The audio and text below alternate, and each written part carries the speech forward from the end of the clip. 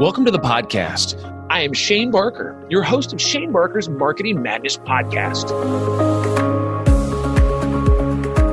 Today's episode is about how to create a winning Twitter content strategy. And I have with me Kathy McPhillips, an expert content strategist, marketer, and VP of marketing at CMI. She's spoken at various global events on content marketing. We'll discuss Kathy's secret recipe of creating a strong and effective Twitter marketing strategy. Listen as she shares more details about her career journey, her role at Content Marketing Institute. It's a valuable resource for everyone who wants to capitalize on Twitter marketing. Let's start off with Kathy back in the day. Let's talk about little Kathy. Right now we have older, very extremely wise Kathy, right? So let's talk about Kathy when you first started growing up. Like, did you actually grow up in Cleveland as well? Or I did. You did? I left for an entire 4 years. Went to college down in Southern Ohio, moved back, met my husband who lived 6 miles from where I grew up. So we don't go too far. The Clevelanders, we don't leave. No, I mean, if you got a good spot, I mean, and, if your husband's only 6 miles away, I mean, why do you have to, that little radius? That's all you need, really. Right. And maybe all my siblings, everyone's real close. Well, mostly, but yeah, we're a tight-knit bunch. That's awesome. So your family is still really close today? Yes. Well, I have one sister in Colorado, one brother in Utah, but we're trying to get them both to come back. My sister's moving back pretty soon, but I'm one of six. My mom remarried, and my stepdad has 5. So it's fun holidays. I was going to say that's Christmas, Thanksgiving. You have to have a big house for that. Last time I checked. Yeah. So tell us about. So I think an interesting fact is that there's 11 siblings in total, but some merged families. That happens. Like, what's a fun fact about you, like growing up, that people would have no idea? That you'd say, okay, nobody knows this about Kathy, but whatever. I mean, other than your husband was 6 miles away, you have a pretty close-knit family. Like, is there any other like cool fun facts that if anybody was like, they would never know that you can tell us, I guess? I guess one story that I've been not telling people for most of my life that I just started telling people within the past couple of years is that I was in this really fortunate situation when I was in high school. So our high school was so big that there were 4 principals, and they each were principals of a certain house. So one day my house principal called on the PA system in the class I was in and said, "Can Kathy come to the office?" Which, I mean, that's unheard of. I never got called to the office. So everyone in the class was like, "Ooh, Kathy's in trouble." And so I went down there and he talked to me for about 15 minutes. How's life? What are you doing next year? I was a senior. Talk about your family. Are you working? What's going on? And he knew a lot of that stuff, but he said, let's just kind of go through this again. I'm like, okay. We went through it. He's like, okay, thanks. Go back to class. And I just laughed like, that was really weird, but all right. So didn't think anything about it. And then about 2 weeks later, I got a call back down to the office, and there was a man sitting there who was probably in his 70s at that time, with all the principals actually.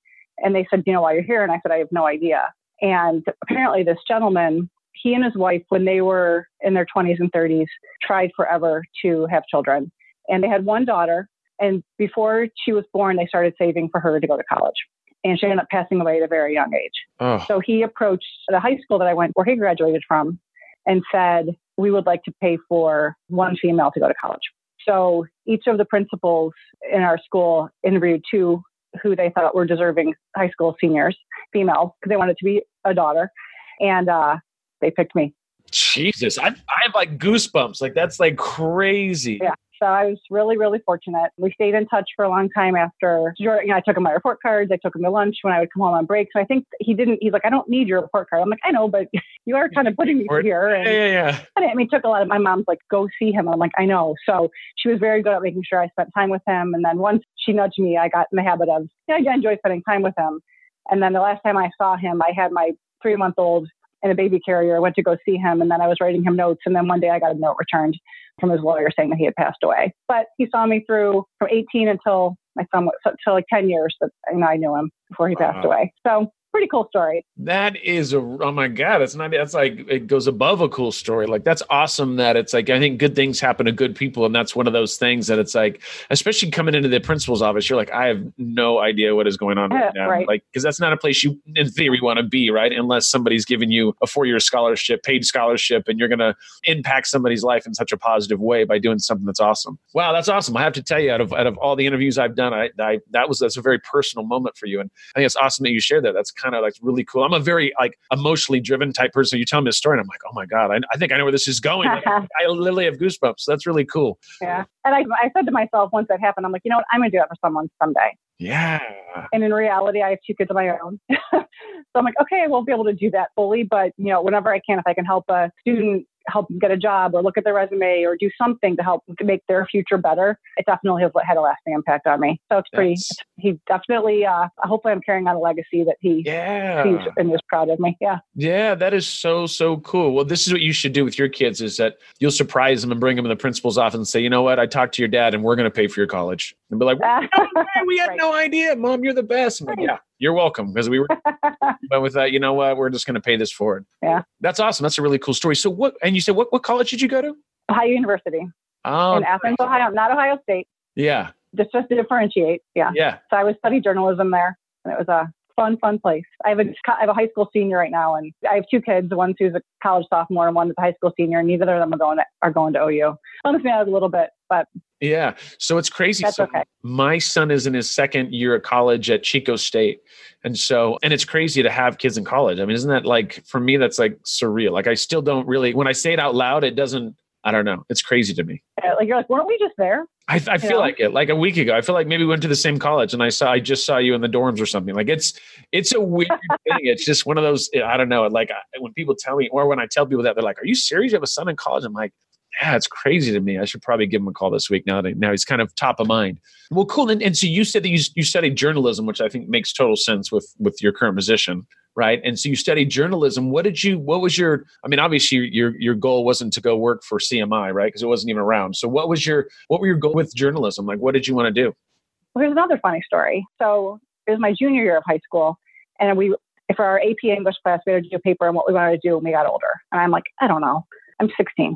So I went up to my teacher and I said, I don't know. I don't even know where I should start. And she said, well, what are your strengths? And I said, math and art. And she said, you can't be good at both of those things. Go to the library. Go take a test. So I did. And I took this test and you answer all these personality questions and your strengths and weaknesses and everything. And marketing spit out. And I was like, okay.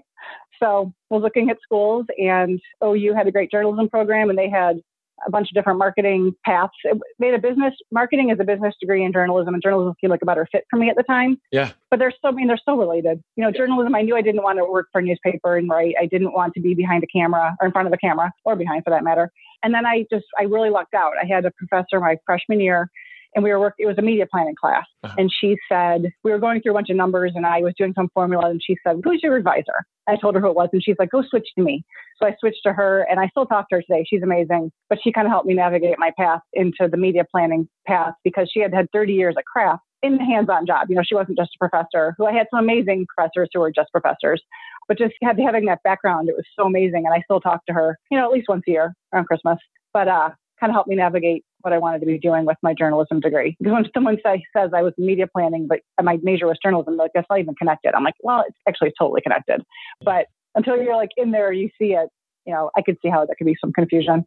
So it's funny. So the instructors, she actually worked at Kraft for 30 years. So she was a practitioner. She did. Oh, that's awesome. She was. So to bring that knowledge with the book and the curriculum, and having that, okay, this is actually what you're going to use of this lesson, and here's how. She was amazing. Well, it's funny. So I've talked about this a little bit in the past. So there was a local college here in Sacramento that wanted to hire me to be an instructor. And I'm not going to tell you the college, because I'm going to say something that's not bad. But the lady who came to me says, hey, a lot of our instructors are older instructors that they're teaching stuff that they've never done. Right. So that becomes an issue, because you're 60 years old and you don't have an Instagram profile, and you're talking about how to do Instagram marketing. Right. Not say that you can't do it, but so they were saying we need a practitioner. So what was interesting to me is I was going to go back and get my MBA or get my master's or whatever. Then all of a sudden I had UCLA knock on my door. And they said, hey, for us, usually you have to get it, grandfathered in, or you have to be a CMO of some crazy Adobe or something, right, to get in. But because they wanted me to do the influencer marketing thing, a personal brand influencer marketing.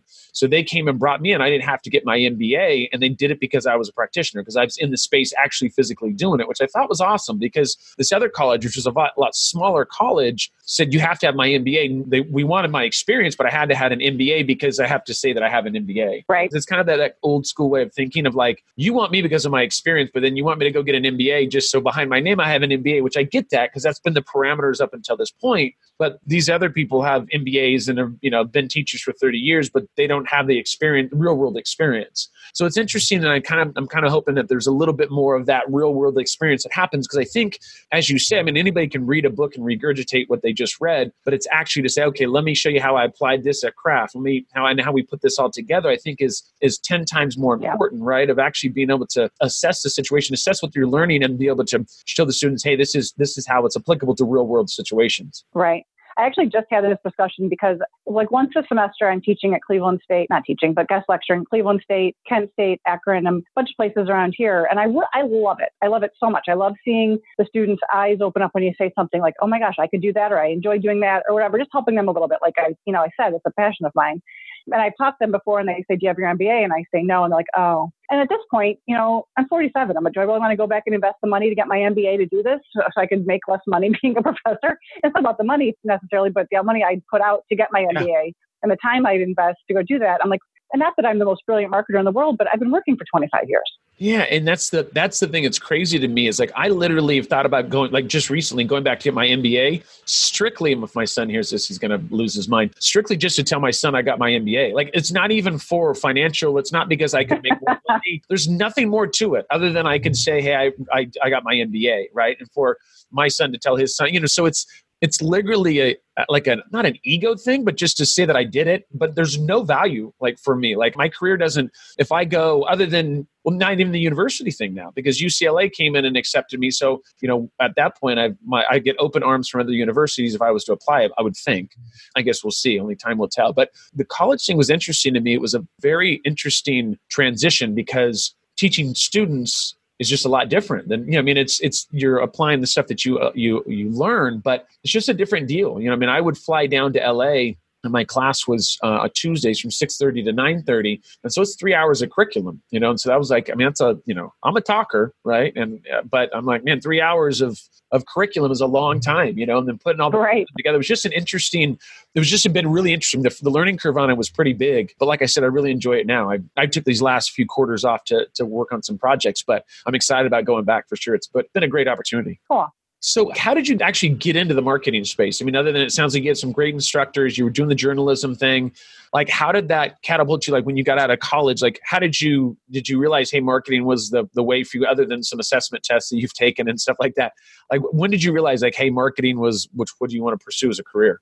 I really just loved it when I got to school. I loved the media planning classes. I even loved my copywriting class, which, you'd think you wouldn't just because of my math brain. But I think part of why I loved the copywriting class was my professor was so analytic about our work. And if you followed the rubric, you got an A. And I was such a rule follower that I did it, but it was just so fascinating to use that side of my brain. So I'm like, okay, I really like all aspects of this. And when I graduated from OU, I moved back to Cleveland and it took me almost a year to find a job. So I worked at the mall just to make some money. And then I found a job at an ad agency in Cleveland called Liggett Stash Hour.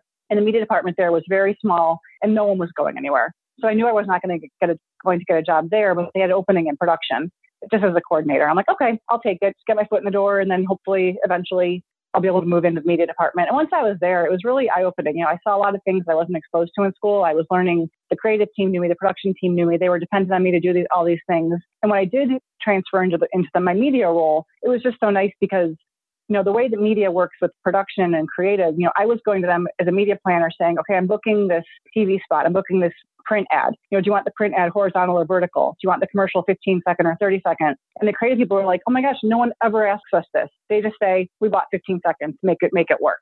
So having the experience in this department I really didn't love, although it was great. It really was. But I just knew it wasn't what I ultimately wanted us to do. It was very, very good for me. I think it's been great to try out different things at agencies. So I worked at 2 agencies and then I've been doing my own thing since 99 until I met Joe. So it sounds like you worked for a few agencies. So that's where you kind of got some experience from it. And then you started your own agency, right? You had your own company up until I did. And then I did. From 99 till 2012, I was doing my own thing. I was very fortunate that when I was at Wise Advertising in Cleveland, I had an amazing boss who ended up moving out to LA and was working at Saatchi at LA. He's actually still there. And one of my old clients, who was one of my biggest account I worked on there, was Applebee's International. And he was in Kansas City. So right around the time I was leaving, he was leaving. And he said, I called him one day and I said, hey, I just want to let you know I'm quitting. I'm going to stay home for a little bit and do my own thing. I had a newborn at that time, or 1-year-old. And he said, can you wait 2 weeks? Because I'm actually quitting. And I said, no, because I already made my mind up. So I said, but before I went to him first. I said, before I go and tell my boss, I work with a bunch of 20-year-old women. So it's going to travel fast. I want you to find out from me before you hear it from somebody else. Yeah. I mean, I was one of those 20-something-year-old women. So, but anyway, so he started working for an agency for a restaurant group in Oklahoma City and said, would you do all of my media from home? I'd rather have you in Cleveland doing it from home than having someone in Oklahoma City who I don't know.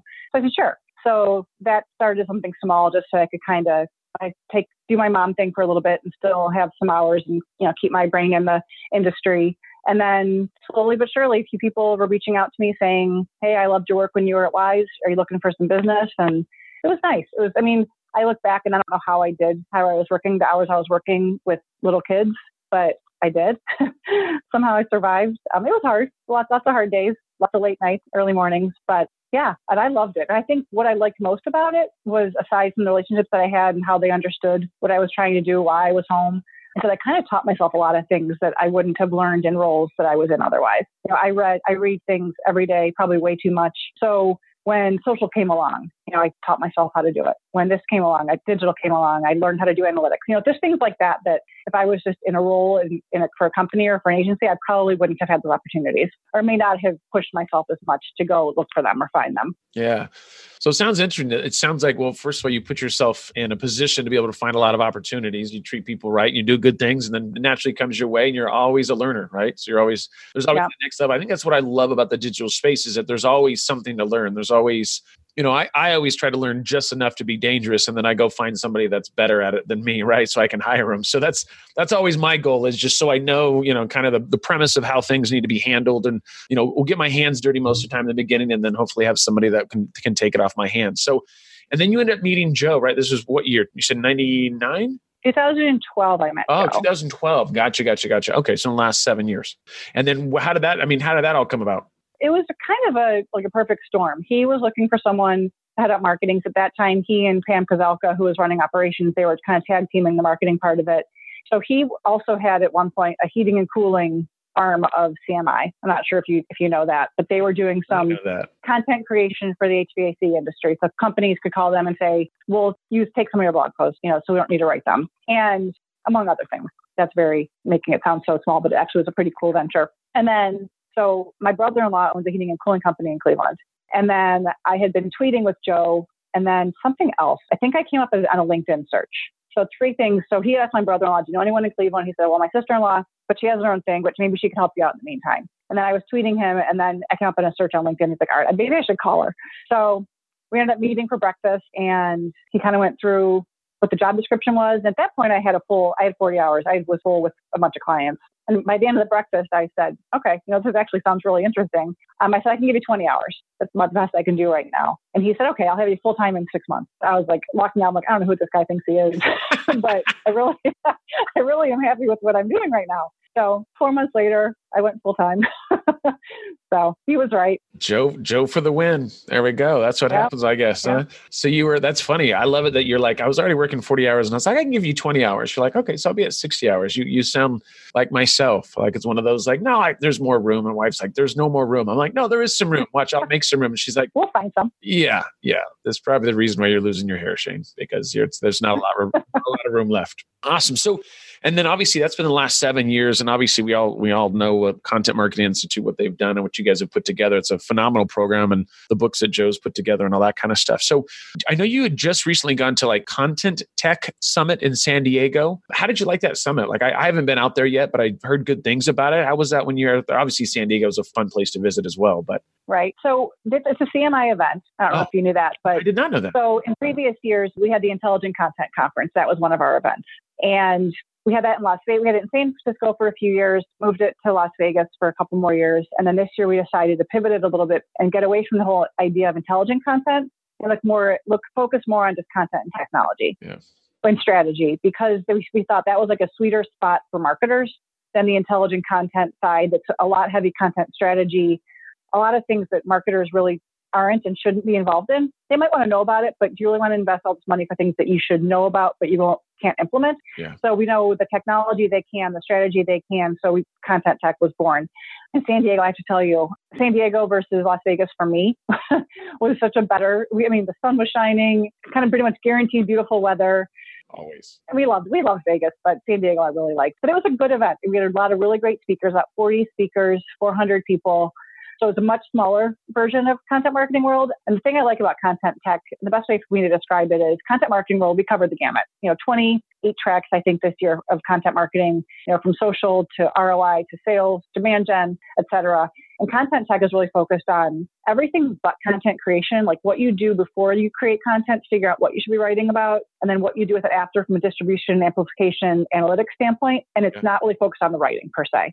Yeah. So it's everything else. So I thought it was really fun. I learned so much. There are so many smart speakers in the industry, like Andy Crestodina and Chris Penn, blew my mind. Of anybody there, those two are just so darn smart. And I'm in the analytics mode right now, so I think that was part of it. Yeah. But it was pretty cool. Yeah. Andy we've had Andy on the podcast, and Chris is one of those, you talk about analytics. His last name should just be analytics. Like with what he puts together stuff, he's next level. I'll watch his videos and I go, God, I wish I was smart. I'm like, maybe one day. I know. It's like maybe just 1/10 of what Chris is. That would be awesome. I'll take that. If you can hear me, dear Lord, this is my one request for Christmas or Santa Claus or whoever can bring that this year. Awesome. So obviously you guys have been putting on a lot of events, and that's cool. And you guys got a lot of, that's what I love about events, because I've spoken at quite a few events, is that first I like speaking, but what I really enjoy is going and listening to everybody else, right? And pulling those little nuggets from the other presenters that I've known for a long time. And it's like, oh, I forgot about that. Oh, that's something new. That's like my favorite part. I was just in St. Louis for MDMC, which is like the big conference they have in the Midwest. And I spoke out there, but I got there. I wasn't speaking until Thursday. I got there on Monday because I wanted to go to the whole conference and check it out, and then and obviously eat as much barbecue as I physically possibly could, which I did. By the way, see the arch and all that kind of fun stuff. But yeah, that was fun. I definitely enjoyed that. Leave with all these notes. You're like, man, there's so much of this basic stuff that I totally forgot about, and some new stuff that I have to implement. And then I got to go back to my team, and my whole team's like, oh God, here we go. It's going to be 1 week of Shane's new bright ideas on everything we have to implement in this next week. Well, especially when you're doing things like changing your podcast or doing something where you're like, oh my gosh, I know this stuff, and it worked when I was doing on my blog, but now I'm doing this whole new thing. I got to start over a little bit. Yeah, it is one of those things you have to, for me, I look at it and I go, okay, I can't go too crazy. Like I have to take little pieces of this. Like what can I implement that's not too crazy? Like, right. So because my poor team, I have a 30-something team. They're all remote. So I have a good sized team, but they know when I come back from these conferences, they're like, one of my main guys, he just braces himself. He's like, all right, so what did you learn? Like, what do we have to do differently? What do we have to add to? And I go, no, it's not too bad. It's only, 10 pages of notes and it'll be fine. I'll just give you, and then 3 hours later, he's like, I don't even know why I've partnered with you at this point. It's just, you want to do all this new stuff, all fun stuff though. And we all get it done. So it's all good. But right. So what would be this is kind of a hard question. What is your favorite social media platform for marketing? Is there a platform that you guys use or that you use or you use with your clients or whatever, where you go, this is something that I can't live without? Is there one platform that you can think of that you're like, that's it? That's the one? I love Twitter. I feel like a lot of people don't, but I really do. For business, I feel like I like Twitter the best. LinkedIn's growing on me again. Yeah. Personally, I love Instagram, but from a business standpoint, I feel like Twitter and LinkedIn are better for us. Yeah. And it's funny, I'm a fan of Twitter as well. I probably haven't been as responsive over the last probably year than I in the past, but I do enjoy, I've spent a lot of time and a lot of resources into Twitter, and I've always really enjoyed Twitter. I just haven't been doing it as much as I think I would like to. I'm sure my numbers are down in regards to engagement and stuff, but I do enjoy Twitter. I think it's a little crazy out there, but I think I kind of enjoy that when you kind of, filter things out and kind of, you can have some great conversations because that's where everybody's talking, right? Right. And so it's that ongoing fast conversation of where you can find out a lot of cool stuff. I think the Twitter, I know we used to use a lot of the, putting the lists together, which I think was always underused by a lot of people of when I would go to conferences, I would add them on Twitter on these lists, and then, we can kind of continue to engage with them so they would remember who you were. So there was these little touch points, which I thought was kind of cool. So I'm a fan of Twitter as well. It's, but like anything else, it's like you just got to figure out where you're going to spend your time. It's like there's so many platforms and TikTok and this and that and the other. It's just like, man, it gets to a point where you're like, I just got to control a few of these things and, build a nice little audience here and, pull them back to the website somehow and get them to the conference and let them know where I'm speaking and when my book's coming out and all this, when the podcast's coming out and, just drive that traffic. So always interesting. So cool. So like, what do you think when it comes to, so you're talking about obviously Twitter and then LinkedIn is starting to grow on you. What do you think the change has been in LinkedIn? Like, why is it starting to grow on you? Like I can tell you what I think, and it's probably something that's happened in the last few years, but why is LinkedIn starting to grow on you? Is that something you guys use at CMI a lot, or is it just for you as an individual? Both, but I think as a business, for CMI and for our event, I really love, if I'm trying to target somebody with a paid message, there's nothing better than LinkedIn. I can target down to the company, which is pretty phenomenal. Yeah. And it's expensive, but you get what you pay for. Yeah. I think that's really cool. I'm running tons of tests right now with various companies versus job titles versus geography, versus, doing all these different things. And I can go in there every few days and optimize it, test different ads. And it's been really good for us. People keep telling me, like, all I see is your ads. I'm like, yes, don't click. Don't click on them. If you know you're coming, don't click. That's right. But that's been really good for us. And they keep changing groups. We've got a pretty robust 50,000-ish folks in our LinkedIn group. Yeah. And you couldn't moderate the discussions. You couldn't do this, you couldn't do this. And they do a method of their madness. It was a little frustrating at first as a moderator, even though I'm not the one that does it day to day. Monina Wagner from our team does that. But, she'll call me and she's like, oh my gosh, this group, they keep changing things. And there's so much spam. But we just changed our group actually in the past 18 months, where if you post a message, just a link to your website, to a blog, or anything as a link, actually. Yeah. Anything that doesn't engage conversation, we delete your post. So our entire group is all questions or conversations. It's amazing. Yeah. And we're one of the few groups that actually have people coming back saying thank you. And it's a lot of work. It's, Mo invests a lot of time every single day going in there and deleting stuff. And slowly LinkedIn starting to recognize what we're accepting, what we're not accepting. So they're kind of doing it for us, which is really nice. So that's cut down a lot. But we've had some really good discussions in there. And just from my standpoint of looking for how to market to our audience, our editorial team is looking at, what discussions are happening in there. Our programming team for the event is looking at, what names are coming up a lot. Yeah. So things like that it's, it's not analytics. It's not digging into GA or Adobe or anything like that, but it's those anecdotal conversations. And when we're seeing, Mo will say, oh my gosh, this post, somebody asked a question on this and it blew up. It's all about ROI. Can we cover this on the blog? Or this person is answering everyone's questions. So they'll be speaking at our event. So it's really good for us just to, social listening is just so important. As much as we have all this data, to be listening to it, things socially is really important for us. And it's a great place. Yeah, it doesn't get any better than that. I've had like fitness influencers that we've created like Facebook groups and stuff like that. And it's funny, a lot of the potential ebooks or anything that we would create was due to what people were talking about in the group, right? You would find out what was hot, what people wanted to know about, and this, that, and the other, and then you'd create content around that. So it sounds like you guys do the same thing. You have really this not test group, but it's like this group of people that are talking about stuff, and naturally they're going to, and you see what people are talking about, what they're not talking about, or I thought about the other side of it is who's answering the questions and seems to know what they're talking about. We should have them come speak. I just that I need to be in your forum more and I need to answer more questions, which is good to know. Mental note. And I'd be remiss, Mo would not be happy if I didn't mention that we started a Slack group also. So she's been, and Slack, I haven't really gotten into it yet. Because partly because she does such a good job of doing it that I don't have to. Yeah. But a lot of those same conversations are starting over there for those folks who aren't really interested in the LinkedIn group. Yeah, I've belonged to quite a few Slack groups, and once again, they can either be just super phenomenal and great information, or sometimes they can it just depends on how they're developed and who's moderating and who's putting it on. But I do have two Slack groups that are like over the top. Like not that I couldn't live without them, but they're just awesome. Like once again, very engaging. People are everybody's helping everybody. You can produce promote content and do all kinds of stuff, and everybody kind of knows where they're supposed to promote stuff and do stuff. So if done correctly, Slack I think like that. Those groups can be absolutely crazy. Phenomenal.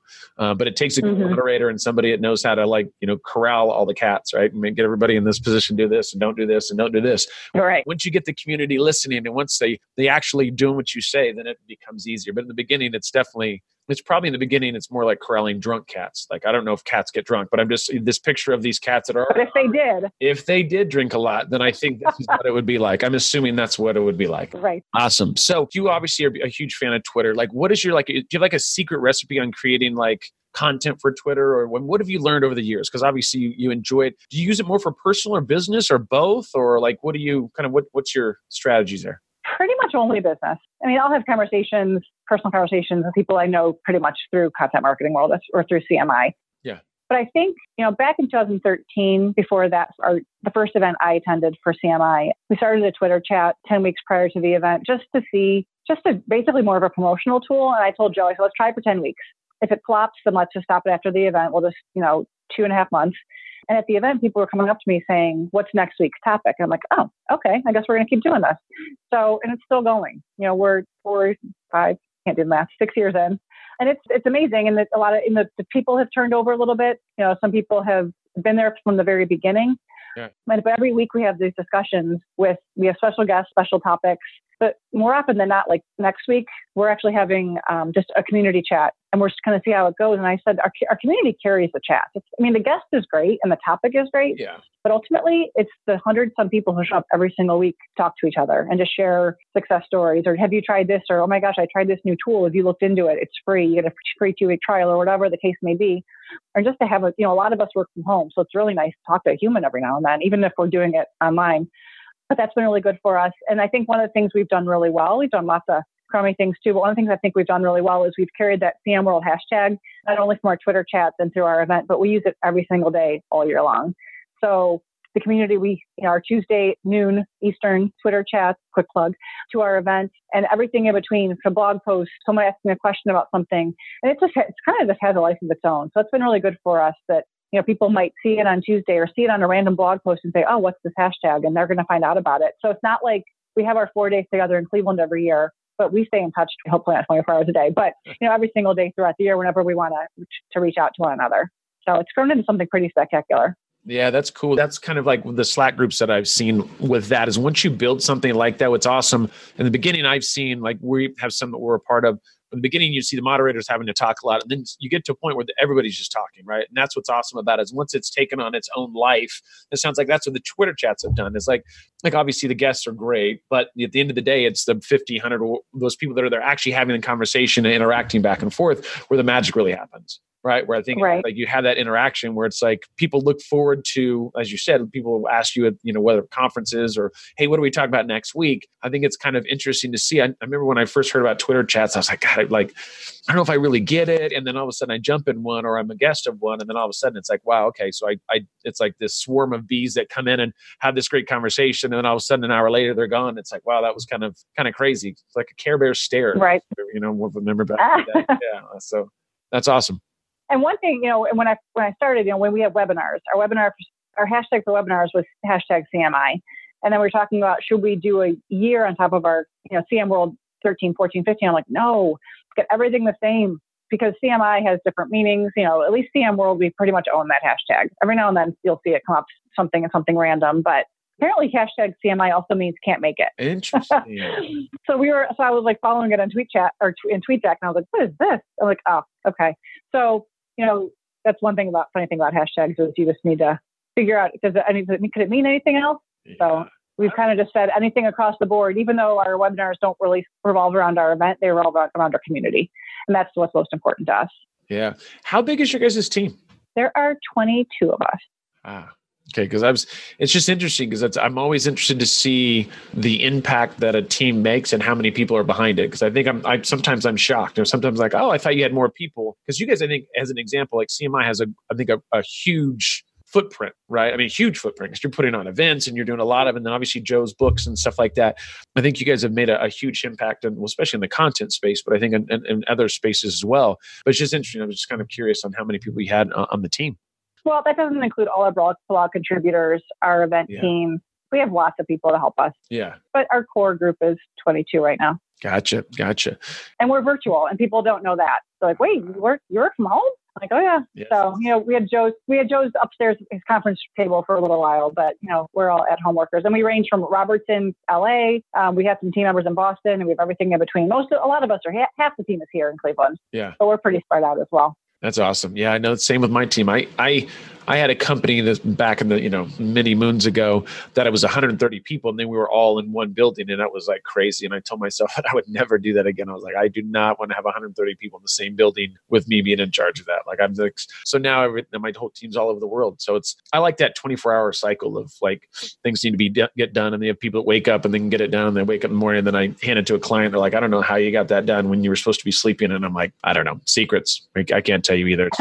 Right. We just get stuff done. Okay. Just know that we're going to be on top of it. So what have you seen like in regards to Twitter, like that receives the highest engagement? Because obviously you guys have done a number of different things. I mean, obviously I know like, on Instagram, it's like, hey, you put a picture gets some engagement, but videos seem to do really well. The same thing on Facebook, right? The video thing seems to be kind of big. Have you seen like on Twitter, have you seen anything that you're like, oh, that seemed to, and I know it constantly changes because of algorithms and stuff like that, but is there anything that has historically done really well for you guys when it comes to like engagement on Twitter? Yeah, Mo's done a really good job of playing around with a bunch of different things. She'll take one blog post and she'll run it with just text and the link. She'll do one with the Twitter card. She'll do one if there's a video that corresponds to it, and she'll upload the raw video. And she's tried all of it. And the picture, it does the best. Video is doing well, but just text by itself, she's kind of played around with it, and that's just not the best for her. But I think what we have noticed is like with our speakers and with other things that we're doing, if we, our editorial director, she's sending out an email to a blog contributor saying, the post is running tomorrow. Here's some pre-written tweets. Here's an image you can use. Here's the link you can use so we can track it back to you. And here's this, and this. We do that with our Content Marketing World speakers as well. Here's a link to your session. Here's your personalized discount code. So we are handing this nice packet of information to our contributors and to our helpers. So we need their help. And if we're asking for their help, we better be preparing them with something that we're not going to have them have to spend how much time working. We don't want them to work too hard to help us, So we try to make it as neat and as packaged, and they can edit it and they can change it to their heart's content. But if they can't, we have it ready for them. So I think that's really good from the amplification and distribution standpoint to use the resources that we already have. And that's been really beneficial for us. And make it a no-brainer, right? I mean, that's the thing is because that's the thing is if you want them to help you and support what you've got going on, you need to give them the tools. You need to give them the stuff, right? And we've realized that back in the day when we would have expert roundups or whatever we would do, my God, nobody seems to be sharing it. It's like, well, then when we started sending them banners that were already made and do this and put this here and put this there, then we saw obviously a higher increase in the amount of people that are doing that because it's a no-brainer. I can either click this, I can copy this, I can tweak this a little bit. Oh, we already have a banner made. So it's, they don't necessarily want to have to tap into their resources because they're already busy with their own stuff. So if you make it easy. Right. I think I've also seen that they'd rather have us do that than have us, say we do a roundup post on Content Marketing World and there's 15 speakers that we pulled a quote or something from. They'd rather have us send them an email saying you're in this post and here's some information versus us tagging all of them on LinkedIn. We're trying to avoid, I think it's personal. You're like, my feed is already busy enough. I don't need someone tagging me in some post, even if it's completely relevant and I'm in it, but be considerate. And I think us giving them the tools is a lot easier than us blasting them and then, making them like, why did you do that? Yeah, I might be guilty of that potentially. I'm not going to plead fully guilty. But like one person or two people, I think is okay. But when you're doing like 50 at one time, that's when I think when it gets a little bit. Yeah, it gets a little. So don't do that. I'll try not to. I'll tell the team. I'm like, okay, we got to quit doing this. Dr. Kathy. You're like, this is the code red. This is, damn it, I knew we were doing something wrong this week, and now I figured it out. That's awesome. So so obviously, let's talk about like the content marketing techniques. Like, is there anything that you've seen, like, let's say, 2019, 2020, some cool stuff that's coming along that you're like, if you're a content marketer or you're a brand, like this is something you should really take a look at. Is there anything new and riveting that you've seen over the last year or two? Or is it all kind of like, hey, it's all about, putting out great content and the amplification of it and distribution of it? I think a couple things. One, I'm so big into podcasts right now. So that's like my favorite thing in the world. I go for a walk or run every day. I listen to some podcasts and I just walk down the street and I laugh. Like right now, I'm listening to Conan O'Brien's podcast, which is the funniest thing I've ever heard in my whole entire life. But I listen to a lot of marketing ones also. Oh my gosh, it's hysterical. So I love audio because we can listen to it in so many different ways, whether we're cooking or working or walking or running or whatever we're doing is sitting in our car, that it's just something we can do with so many other things that we're doing. And I think it's really great. And there's some really solid podcasts coming out. But with that said, with so many coming out, there's so many that are probably really junk too. Like how do you stand out? How can you differentiate? And I think that's what I was going to say. Is my second thing is if you aren't producing something that's amazing every single day, then stop publishing every single day. Drop to once a week or drop something that that I think that's what we're going to see this year, next year, we should have already seen it actually, is people that are just pushing out content for content's sake are not going to be around long. It's just, there's so much stuff out there that you have to do something to differentiate yourself. I mean, changing the name of your podcast, I think, is brilliant because it stands out. You know what it is. You know what it is, and it's different. It's not just content something. It's something bigger. It's something as you. Yeah. It's you as a person, and people identify with you versus just some content term. So making those connections. Yeah. And that's, for us, it really was. It was like I like content that converts, but I just also didn't want to be pigeonholed into just talking about content. Because a lot of the podcasts, like, in the beginning, I'll be honest, my team was like, hey, listen, I listened to the whole hour podcast and there's only a few tips that I can get from a marketing perspective. And I go, yeah, but I want a podcast where I'm talking to people. Like, people are human. Like, give me your background, your family. Like, I want to kind of get to know the individual. I mean, podcasts are hard to give, here goes 50 tips that you need to write down and go do. Like, it's, you should get some good stuff in the middle of it. And so that's why I thought, you know what, I don't want it to be just about that. Like, I want it to be, because I'm a little bit of a smart aleck, right? And I like to have some fun. And I mean, I've had conversations about meth with somebody, like not doing meth, but just like somehow we were joking around about meth. And so there's these weird little conversations that you listen to, you like, how did you guys even get on that? Like, I don't know. It has nothing to do with content. Last time I checked, I don't think meth and content go together that I know of, unless, I don't know. But anyway, so it's these weird conversations that I would have with people still, once again, and they were just, and I get a lot of emails afterwards and people are like, God, that was a great interview. Thank you so much. Which for me, I was like, oh, it's because I try not to be, I don't want to be just real oh, let's talk about content. Like, oh, yay, tell me about your content. Like, it's like, oh, this is super not exciting at all. Like, I want something people want to listen to and I enjoy listening to it and say, oh, it's kind of fun. And I got a few good things out of it. And I don't know. I try to do things a little differently and hopefully that will make us win in the end. Well, I guess we'll find out here soon. Right. Well, a couple of years ago, we were having a little bit of a lull in our webinar attendance. And we were doing a lot of the same things we'd done years prior when it was really doing well. So one of the topics was just kind of, it was okay. And we couldn't figure out, and our webinar team called and said, what are we doing? What can we be doing differently? And I'm like, did you tell them who was the guest? Because if you tell them that, I forget who it was, but if you tell them it was Jay Baer, it doesn't matter what the topic was. People are going to show up. Yeah. So focus on the person, not about the topic. We could all talk about some of these topics, good or bad. But if you tell them the face behind it, the name behind it, my gosh, that's what people care about. If Jay Baer's talking about something, you're going to listen. It's going to be good or funny or entertaining or something. Yeah. You may not learn something absolutely brilliant every single time, but you'll learn something and he'll keep you engaged and entertained. And his suit, and his suits, for God's sake. And his suit. Just, he's going to come out flagrant. Just come out there and you're like, man, what's going on there? Good old shout out to Jay, that guy. I love that guy. He's the best. He is. He's a cool cat for sure. So rumor has it that you might be working on a book. Are the rumors? Oh, in my head. Yeah. Oh, don't be modest with me, damn it. Tell us about your book. I know you got something going on. I know how you are. You're a go-getter. This isn't just a little idea that you thought of. You got a few notes on it. You don't need to give us all the details, but give us a little premise here. Well, I don't know. I really honestly don't know. You don't because know? I've been wanting to do this forever. I put it on my 50 before 50 list at a time. I'm things I want to do before I turn 50, obviously. For years. And I know, right? So I need at least a topic by then. So I don't know. I talked to Joe Polizzi about writing a book with him and he laughed at me. So that's not going to happen. He was like, Kathy, I mean, I kind of have that imposter syndrome. I'm like, what would people really care about that I could write on with expertise? So I don't know, something. It's hard. I'm telling you. I've talked about this with most of my guests. I've talked about doing a book. Like, honestly, if I had $1 for every time I talked about me writing a book, I could just retire. Like, I have at least $1,000, maybe $2,000. Like, we don't even know. I taught, my book is and that's why I was giving you a hard time about it. Cause it's that the way I can reflect from me not writing my book. And I've talked about doing my book and this, that, and the other, but it's the problem is, I think, and this happens with clients, happens with a lot of things, is I overthink it. Right. It's like, hey, you have expertise. You can, it's like whatever you come out with, you probably could get some sales and you've, done the speaking, all the stuff that I think will drive this. But it's just, I don't know. It's like just finalizing something because you want it to have an impact, So I don't know. It is a little difficult. And I talked to Andy Cristodino and he was like, how about this? Next time I talk to you, Shane, you're going to have to tell me that you have chapter 1 or 2.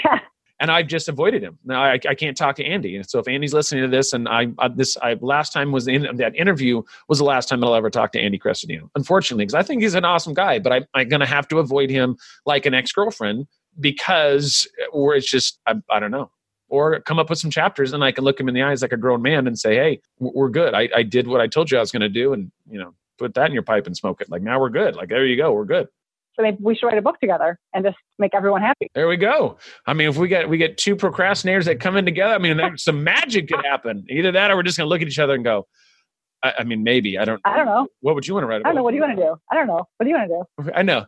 Well, and it's funny because it's like the premise of like putting stuff together. And I'm not a bad writer. You're a journalist. I have writers on my team. Like it shouldn't be difficult. Like it really should be like, hey, this is what we need to do. I can come up with the whatever it is. I don't know. I think if probably at this point, the listeners are like, I'm just so tired of him talking about that book that he's not going to write. How about this? I promise I'm going to write this book before I die. How about that? The cool part about it is that if I die, I mean, nobody can give me a hard time, whether I came out of the book or not, right? Which is kind of, I know it's a little sick and twisted on a Monday, but I just figure I know it's a lot of information for you guys. All right. So that got heavy. I know. I try to do that right at the end just to kind of throw people off. Like, Jesus, is he serious? Or does he want to die? No, I'm good. I'm actually really happy. So we're going to go on an extremely lighter note of death and hashtag and books. So you do a lot of stuff like nonprofits. Like you do, I know I saw some of the different organizations that you were a part of. Like, tell me a little bit about that. Tell us about the personal side of Kathy. Oh, okay. So I was in the restaurant marketing space for a number of years. And I was at an event in Dallas with a company called People Report. And it was a service sector industry event.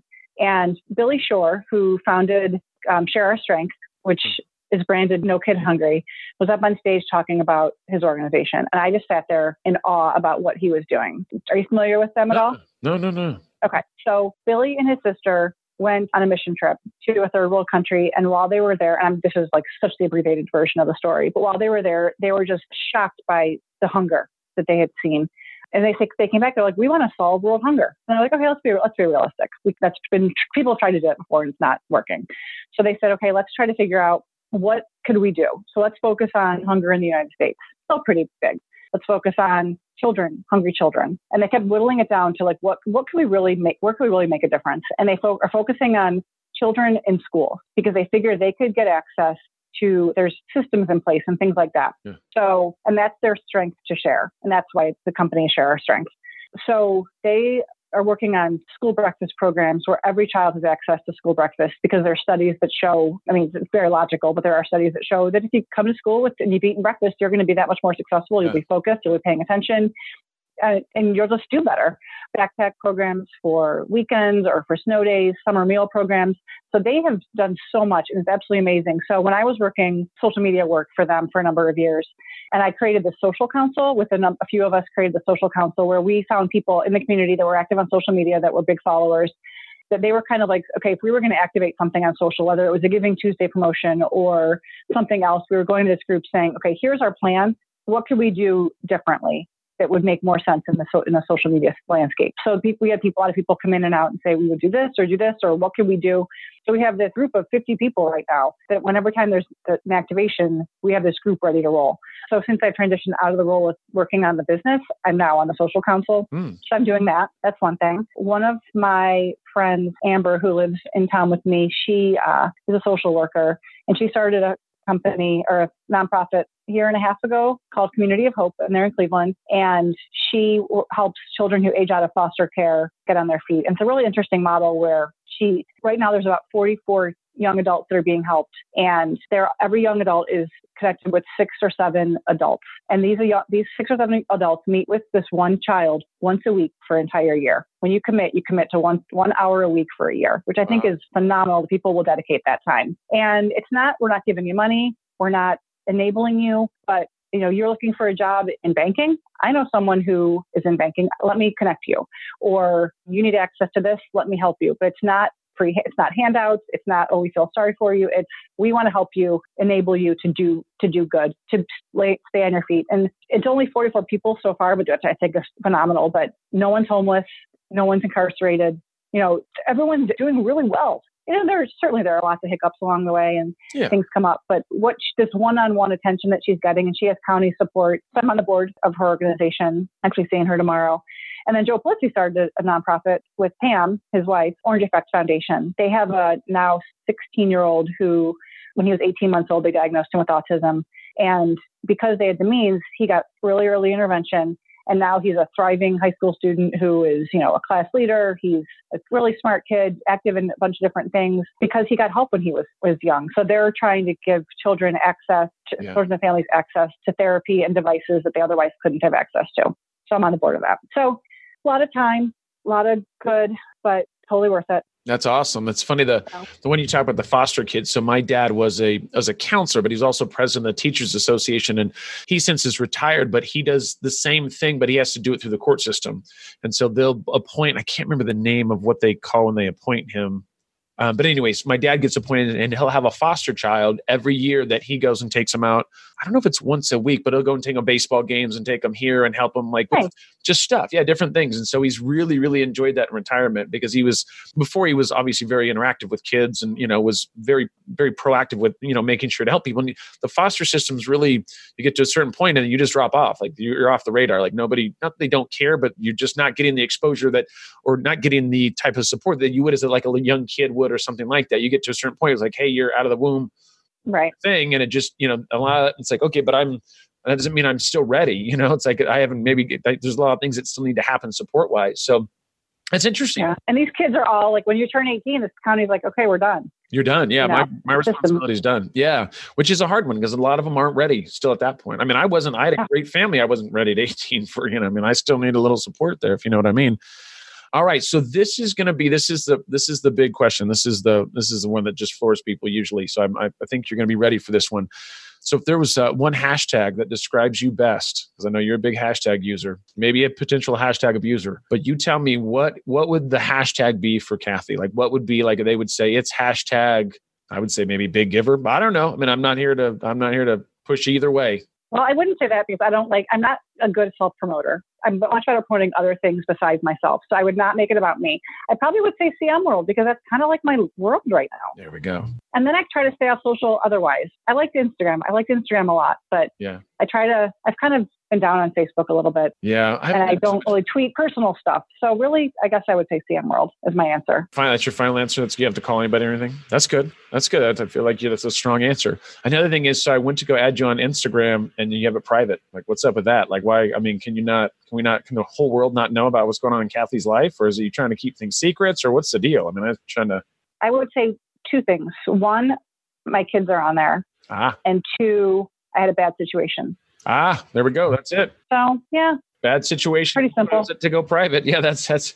I'm trying to be a smart aleck, and you're like, no, I had a real world situation, Shane. I'm like, wow, don't I feel like a jackass? Thanks, Shane. Thanks for bringing that up. Thanks for bringing it on the podcast. This is, well, it looks like we're going to have to edit out the last part again from Shane's podcast. It's either talking about meth or situations that are uncomfortable. Way to go, Shane. Another successful podcast. It's all good. I'm over it. Good. Well, I'm glad you made it through. Kathy, you've been a doll. This was fun. Nice. And it was super fun. Hour of action and nothing but a good time. I really, really thank you for being on the podcast today. Thank you. It was fun. All right. We'll talk soon.